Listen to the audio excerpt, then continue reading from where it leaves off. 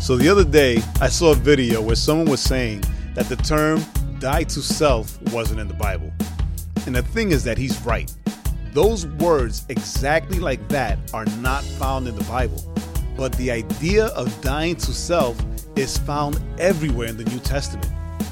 Jesus teaches on it when in the Garden of Gethsemane, he tells the Father, "Not my will, but yours." And in John 3:30, we read that he must increase, but I must decrease.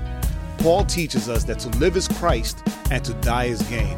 And again, Jesus tells the young rich man, to deny himself, take up his cross, and to follow him, the him being Jesus. All good examples of dying to self. So what am I saying with this? What I'm saying is that our focus should not be on how it's said or what words are used, but rather what it teaches.